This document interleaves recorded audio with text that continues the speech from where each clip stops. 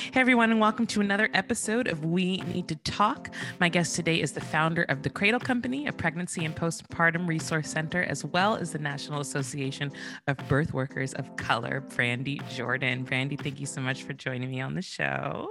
Thank you for having me. Of course. So for the listeners, Brandy and I just reconnected as I used to be her son's preschool teacher before I moved to New York to become a full-time performer.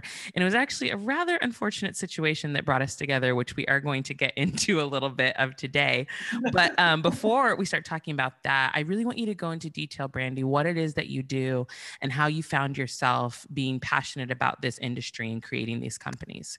It's such an interesting question because I feel like I really, literally, I know people say they fell into things, but I really, truly did fall into this. When I was 19, was, in that period where you're in college, you're trying to figure out what you're trying to do. You're not really sure. And I happened to be back home in Houston, where I'm originally from, for the summer. And the equivalent, I guess, NPR or something like that had this show about like this old timey career called midwifery. And I was just like, what is this? What's going on? So I literally cold called a birth center in Houston and was like, I heard about this thing and I want to know what it's about. And for whatever crazy reason, they allowed a 19-year-old to come and like learn and shadow. And back then, like there wasn't words around, like, we know doula, like everyone knows what a doula is now, but back then, actually, they were called monitrices back then and not doulas. And so I did this training with them. I was 19, but also I was like, who in the heck is going to hire a 19-year-old to like help them with their baby? And so I kind of put it in the back of my head a bit, but I loved it. Like I was assisting a midwife, learning a lot of things. I ended up moving to California. And I moved across the street from the Hollywood Birth Center by, accident / chance. And that was there where they were like, oh, you should become a doula. And I was like, okay, well, that's what it's called. And so I really was like, I was getting my bachelor's degree at that time at Cal State. And I, on the side, was just like helping people with their babies. And at some point I was working like 30, 40 hours a week. And my mom was like, I think you should charge people. It sounds like this is a business. Yeah. And I was like, just having fun, hanging out with people and their babies. And so I started charging people for this service and really just kind of turned into a business quite quickly. People saw that I had a knack for like helping babies sleep and helping parents feel comfortable. And then I just started having more clients than I could personally deal with. And so I kind of moved to more of the agency model where I started like vetting people and helping other people get amazing postpartum care in their homes or birth doulas, et cetera. And then I had a couple of situations like in this period of time where I had all these moms who wanted to breastfeed and they were going to a local place in town. And literally in this like 8-month period, like 5 of them came home crying and gave up breastfeeding. And I was like, what is going on? Like, what is this place? Yeah. And at this point, I didn't have children of my own. And so I convinced this mom of twins to go to this place to, it was beyond my scope of practice. Like I wasn't a lactation consultant at that time. I went with her. And in the first 5 minutes, the lactation consultant told her like she had no milk, her baby's breastfed horribly. Like it was so mean and like abrupt that I kept jumping in being like, okay, so like, well, what's the plan or what can we do? Or what can we, and at one point she asked the mom, like, so what are you supplementing with? Because these twins were born at like 4.5 pounds. And so they were pretty tiny. And she told her like, I think they were having like carnation good start at the time. And she's like, Nestle killed 6 million babies in Africa, is what she told this mom during the consult. And I was like, what in the, so basically that happened and she paid $400 for it. And then she went in the car, we sat there and she cried for 40 minutes and never breastfed them again. And so I just said, I'm going to create something one day where people can come, they get like really great, empathic, like, we want you to breastfeed. If you don't want to breastfeed, we want that for you too, kind of advice. And so the Cradle Company was born. Like from that moment, literally, it was like 6 years and I opened up shop and like became a one-stop shop. And that's what we've been doing since 2008, is just providing people with evidence-based resources, really family-centered care, and just, helping people make the decision that's right for their family. And that's That what we is do. beautiful. That's a beautiful story. And I've heard a lot of horror stories from other moms, because now that I'm a new mom, I'm a part of a lot of mom groups, and it's really shocking to me the audacity that some people have when they're speaking to new mothers that know nothing, and you're looking for support, you're looking for guidance, and they almost make you feel less than, like you are supposed to know this, or there's a Mhm. level of shame if you aren't able to breastfeed, or you just don't know how to breastfeed. Breastfeeding is not easy. It is not, you know. Maybe you don't want to breastfeed. And that's a That thing too. too. We have to Yeah, acknowledge. Like maybe you want absolutely. Right. to. It's a personal thing. It's a personal journey. So I think the company that you created, it sounds like you really focus obviously on the mom and the situation, and just comfort and letting them know that no matter what, they're doing the right thing that's good for them and their baby. And I think that's beautiful. I was going to say the other thing is that we serve different types of families. I think that so many places do really focus on mom's care, and we serve lots of people. We have a lot of families where there's not a mom in the picture, or they're not called mom. And I feel like people, from our marketing, from the things that we talk about, like we take a hard stance on like a lot of social issues that many people in my industry would not touch, because we want every person to know they're welcome. And Yeah. sometimes that means having hard conversations and being really unequivocal about what we believe on certain topics. And that obviously could turn some people off, but I feel like it also has created a really cool space where we serve such a diverse clientele. And I 100% will take the credit for that. And that I know that we're putting out there that everyone's welcome.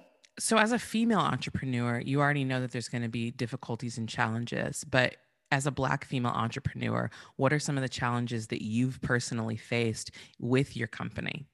I think there's always this idea of like creating legitimacy for other people. Like, I know I'm legit, but I think there's some people who feel like we should prove ourselves in ways that I don't personally think I need to, prove myself. Like for our brick and mortar location, I would say on a like 3 to 4 time a week basis, I would have to like almost convince people that I was the owner. Mm, Like they'd be like, oh, so like who's, can I speak to the owner? Oh, I'm the owner. You own this place by yourself? Yeah, you don't own it with your husband. You don't have a partner. It's like, who would ask these questions of a normal, like in any other situation, like would that be a right. line of questioning? And so that happened a lot. I feel like a lot of, female owned, Black owned businesses, like we're not getting the kind of funds or loans. Like I did everything out of pocket to begin with. Like I wasn't getting any like, investment or anything like that. But I feel like it's not much of an issue for me, these days, but I know that a lot of people starting out, particularly in the birth and baby field, it's very much, for the longest period, been very much run by white women. And so for some people, there's the idea that like, just because they look a certain way, they might actually know more or be better to hire. And I definitely dealt with that probably the first 15 years of my career. Like I remember not having my picture on my website for probably the first 10 years of being in business, because I knew that I probably needed to like get the interviews so that I can then show people who I am and have that opportunity. And I don't think that's something that my counterparts had to deal with. And that's a very interesting point to bring up, because I don't think that people realize how much race in general plays a factor into all industries, specifically for Black women. We have to do things like hide our identity so that we can get business. And that's so frustrating. But people don't have to think about that. So how has that affected your work? Did you feel like held back in any way because you were having to make those kind of choices? Or did you just say, you know what, I'm going to push forward and I'm going to be successful in my company no matter what?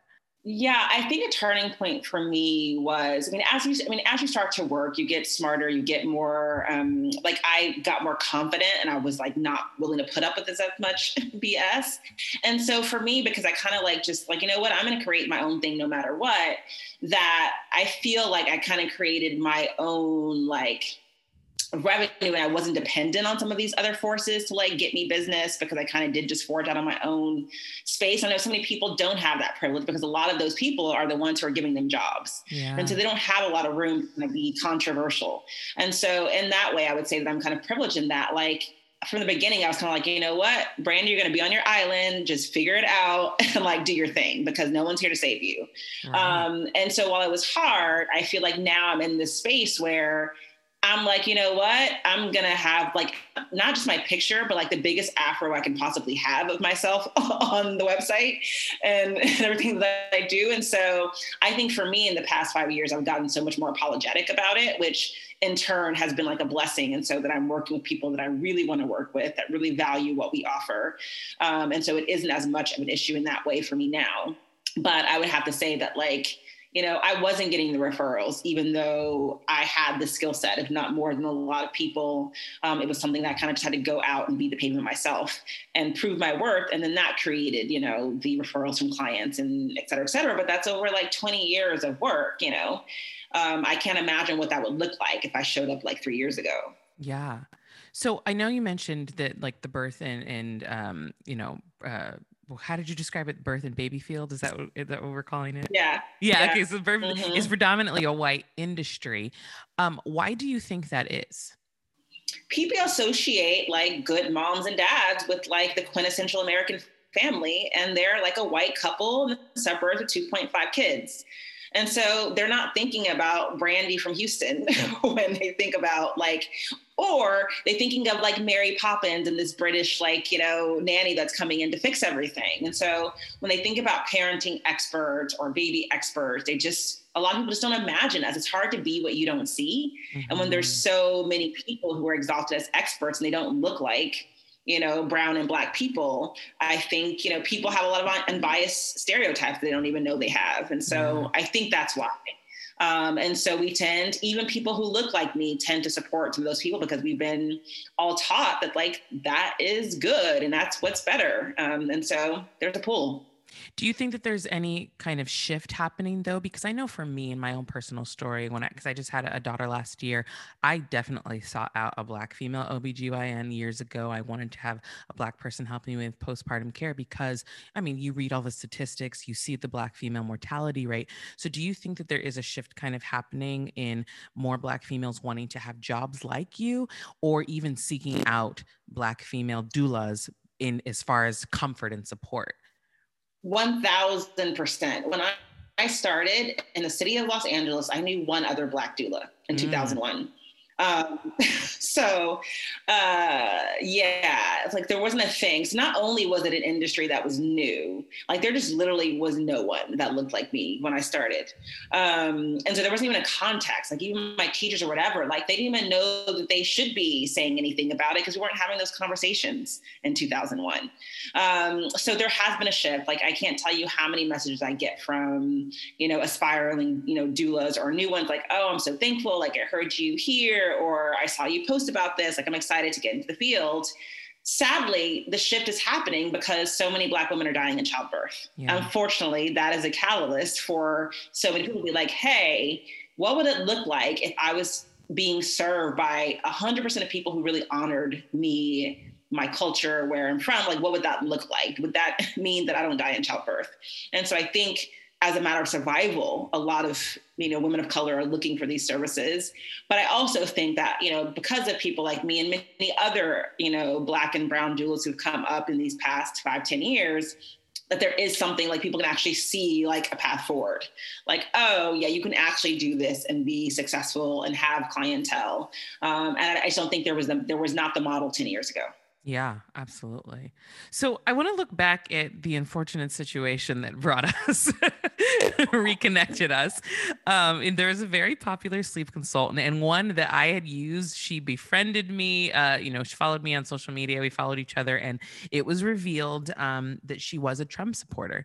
And, you know, it was alarming to a lot of people that followed her, not just, you know, BIPOC women, but you know, liberal women, I would say.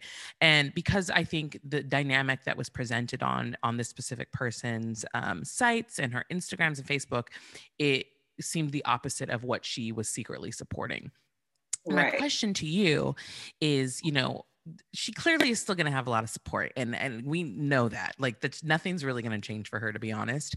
But when people say things like, you know, the sleep industry or the baby and birthing field is not political, doesn't matter who she voted for, you know, this has nothing to do with baby sleep. What do you say in response to that?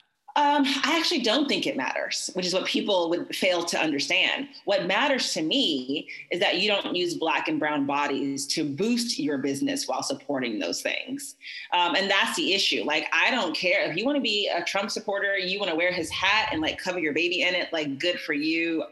I applaud you on your, constitutional right. The issue with this particular person is that she used her space to appear as though she was very, multicultural thinking, lots of Black babies all over her site. There were many posts about being anti-racist, about Black Lives Matter movement. So the average person seeing that would think, hey, this woman's an ally to me. Like, she cares about these issues. She cares about my baby. So to be doing that while meanwhile 36 times donating to Donald Trump and 18 times in 2020 would obviously be a different thing, because you're actually using your actual dollars to vote against me and my family or friends of my family. I have like some of my gay friends and clients who were literally afraid that their kids might be taken from them and their, adoptions be annulled because of the way the country was going and some of the legislation. And so if you are actually supporting into that and paying into that, but yet on the front of that, showing this very like diverse, welcoming, that was the issue. Like, I think that, a lot of her supporters or the people, my hate mail from this event were just like, you're trying to keep her from talking and yada, yada. It's like, no, I want her to talk. Like, I want her to say that she loves Donald Trump on her page, so that I and other people can choose where to spend our dollars. Right. And that is the only issue. Like, I don't care who people, I do care who people vote for, because I think it's a human rights issue and not a political issue, but that's for obviously another conversation. However, I'm 100% for people expressing their constitutional right of freedom of speech. I'm just saying, in this case, she loves capitalism more than she loves her constitutional right of freedom of speech, clearly, because she knew clearly that if she mentioned how much she was a MAGA supporter or supported Trump, then all those people allowing her to post pictures of their baby and getting influencers such as yourself to support her would not have happened. And so that was more of the issue. And so, there was this idea, like, I got some crazy that I was trying to take her business down so I could boost my sleep business. And no, it's like, first of all, I wasn't the one who busted her, to be first of all about it. Obviously, I have a lot of people who follow me. And so it was one of the ways that it spread quickly once I posted it on my page. But, like I said to them before, her sleep course is $69. My sleep services range from $495 to $3,200. So to be honest, like, we are not serving the same client. Her business going down, which it won't, does not inflate my business at all. My clients don't even know that she exists. So it's kind of, it's negligible. But at the same time, I would still do it again, because anytime I see someone who's operating just in a place of falsehood, basically, I think it should be called out. I want to know where I'm spending my money. I know a lot of other moms do too. And that was just the crux of it. So, it validated for me, because the other thing that a lot of people said was just because she voted for Trump doesn't mean that she's a racist, was a lot of the messages that we got on our pages. And you know what? Maybe that's true, but at least you're comfortable with racism if you voted for him, is what I would have to say to that. Yeah. So, and that's the issue. And that's the main thing. And in 2021, you got to be unequivocal about your stance on anti-racism. Either you are anti-racist or actively working towards being anti-racist, or you're a racist, plain and simple. And that's where I'm at in 2021. I don't have time at this point to coddle people through, the stages of figuring out their life. Yeah. I love it. And I love that you said, like, in the last few years, you've become very just apologetic about how you present yourself and speaking out on social issues. So why do you think it is so important for platforms like yours to speak out on those types of issues? Because I have the ability to do so. Like I said, like, I'm not looking for people like, that person or other people to give me business. Like, I built my own business. I'm doing okay. I'm in a space that a lot of these newer doulas don't have the space to do that, because they are working underneath, an agency owner who might be supporting Trump. And so there is a, just basic necessity to live factor for many people that don't necessarily have the voice that I have. So I feel like because I'm shielded in that way, it kind of adds a little bit of responsibility that I do speak out when things like this happen. And this is not the first time. It won't be the last. And it's just who I am. And so, my background's in social work. And so at heart, I'm a social worker. And so it's my job to kind of, when there are humanitarian things going on that aren't right, I'm going to say something. So I think it's the responsibility for the people who are in a position to do so. So what would you like to see from kind of like lead companies and lead influencers within your industry in terms of race relations and equality over the next couple of years? I mean, one I want to see is truth in marketing. If you believe something, support that. Don't have the smoke and mirrors and this all came forward because she put up this, Martin Luther King post about yada, yada. And someone posted, and someone posted how is this in line with your donations to Donald Trump? And so this is how it's all blew up. And so I guess truth in marketing is one, and realizing that, it's a new era. It's a new dawn. People are not playing the okie doke. So if you believe something, you better stick on that same side because it's going to come out and people are going to have to say what they want to say. So that's one. For these brands and the ones who actually have the power to push dollars and to push people to influencer status, I think that they need to be not so much focused on the way that it looks now. There's a lot of talented people of different races, ethnicities, religions that have the talent, have the know-how, who aren't being given that platform that some people are being given without actually having the goods to actually do what they're doing, but simply because they have, what we consider to be the look of that industry that they get pulled, to the top. And so me and one of my friends, we did a little, just to play around with it, the top sleep people. I want to say that when we pulled up the top 15, I think 12 of them all had blonde hair, which maybe all sleep people have blonde hair, but that hasn't been my experience,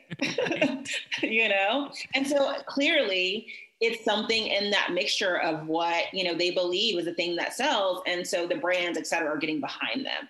And so I would just say for the brands who, Black and brown people we have some of the largest spending power in the United States. And so if you really want to have our business and to use that spending power, that they're going to have to start showing that they're actually real allies. And they can't just be smoke and mirrors and a couple of Facebook posts. We need to see it with your dollars. We need to see it with who you're supporting in elections. When you're silent when things happen, it's also something that we want to be considering, because it can't just be that you're pushed and finally you say, oh, we believe Black Lives Matter. Come out there and say it and do it in a way that actually you believe in that, and not so much because you feel like you've been pushed to do it. Right. And I think that that's also one of the things that bothered me so much about this specific sleep consultant was that she was very vocal when the George Floyd situation happened. She had a whole post on anti-racism. So it's very easy to think, yes, you're in my corner. You get it. You have my back. Mm-hmm.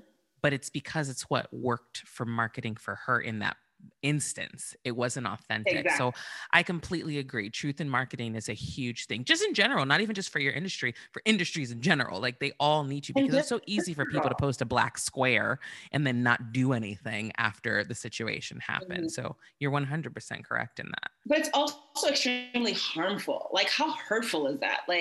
There's nothing worse than feeling like someone believes in you and you are for me, and realize how did I miss this? How did I not see this person totally using me? And that's what's so hard. I had moms being like, oh, someone got it for me for my baby shower. I just bought that for my sister. I didn't know. And that's just a horrible feeling, to feel like you're supported and then someone kind of just pulls a rug from underneath you.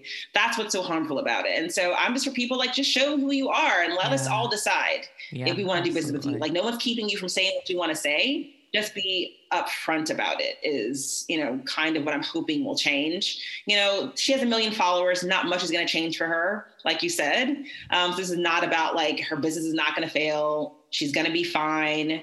But I'm hoping that it is a warning for a lot of other people and brands who've been using these techniques to make more money without actually caring about our bodies. So don't use our pain as a way to sell your products, is what I'm saying. Yeah. I agree. So for you, what has been the most rewarding thing about what you do? I have basically made a family for myself, like the connections. I came to LA when I was 20, 21.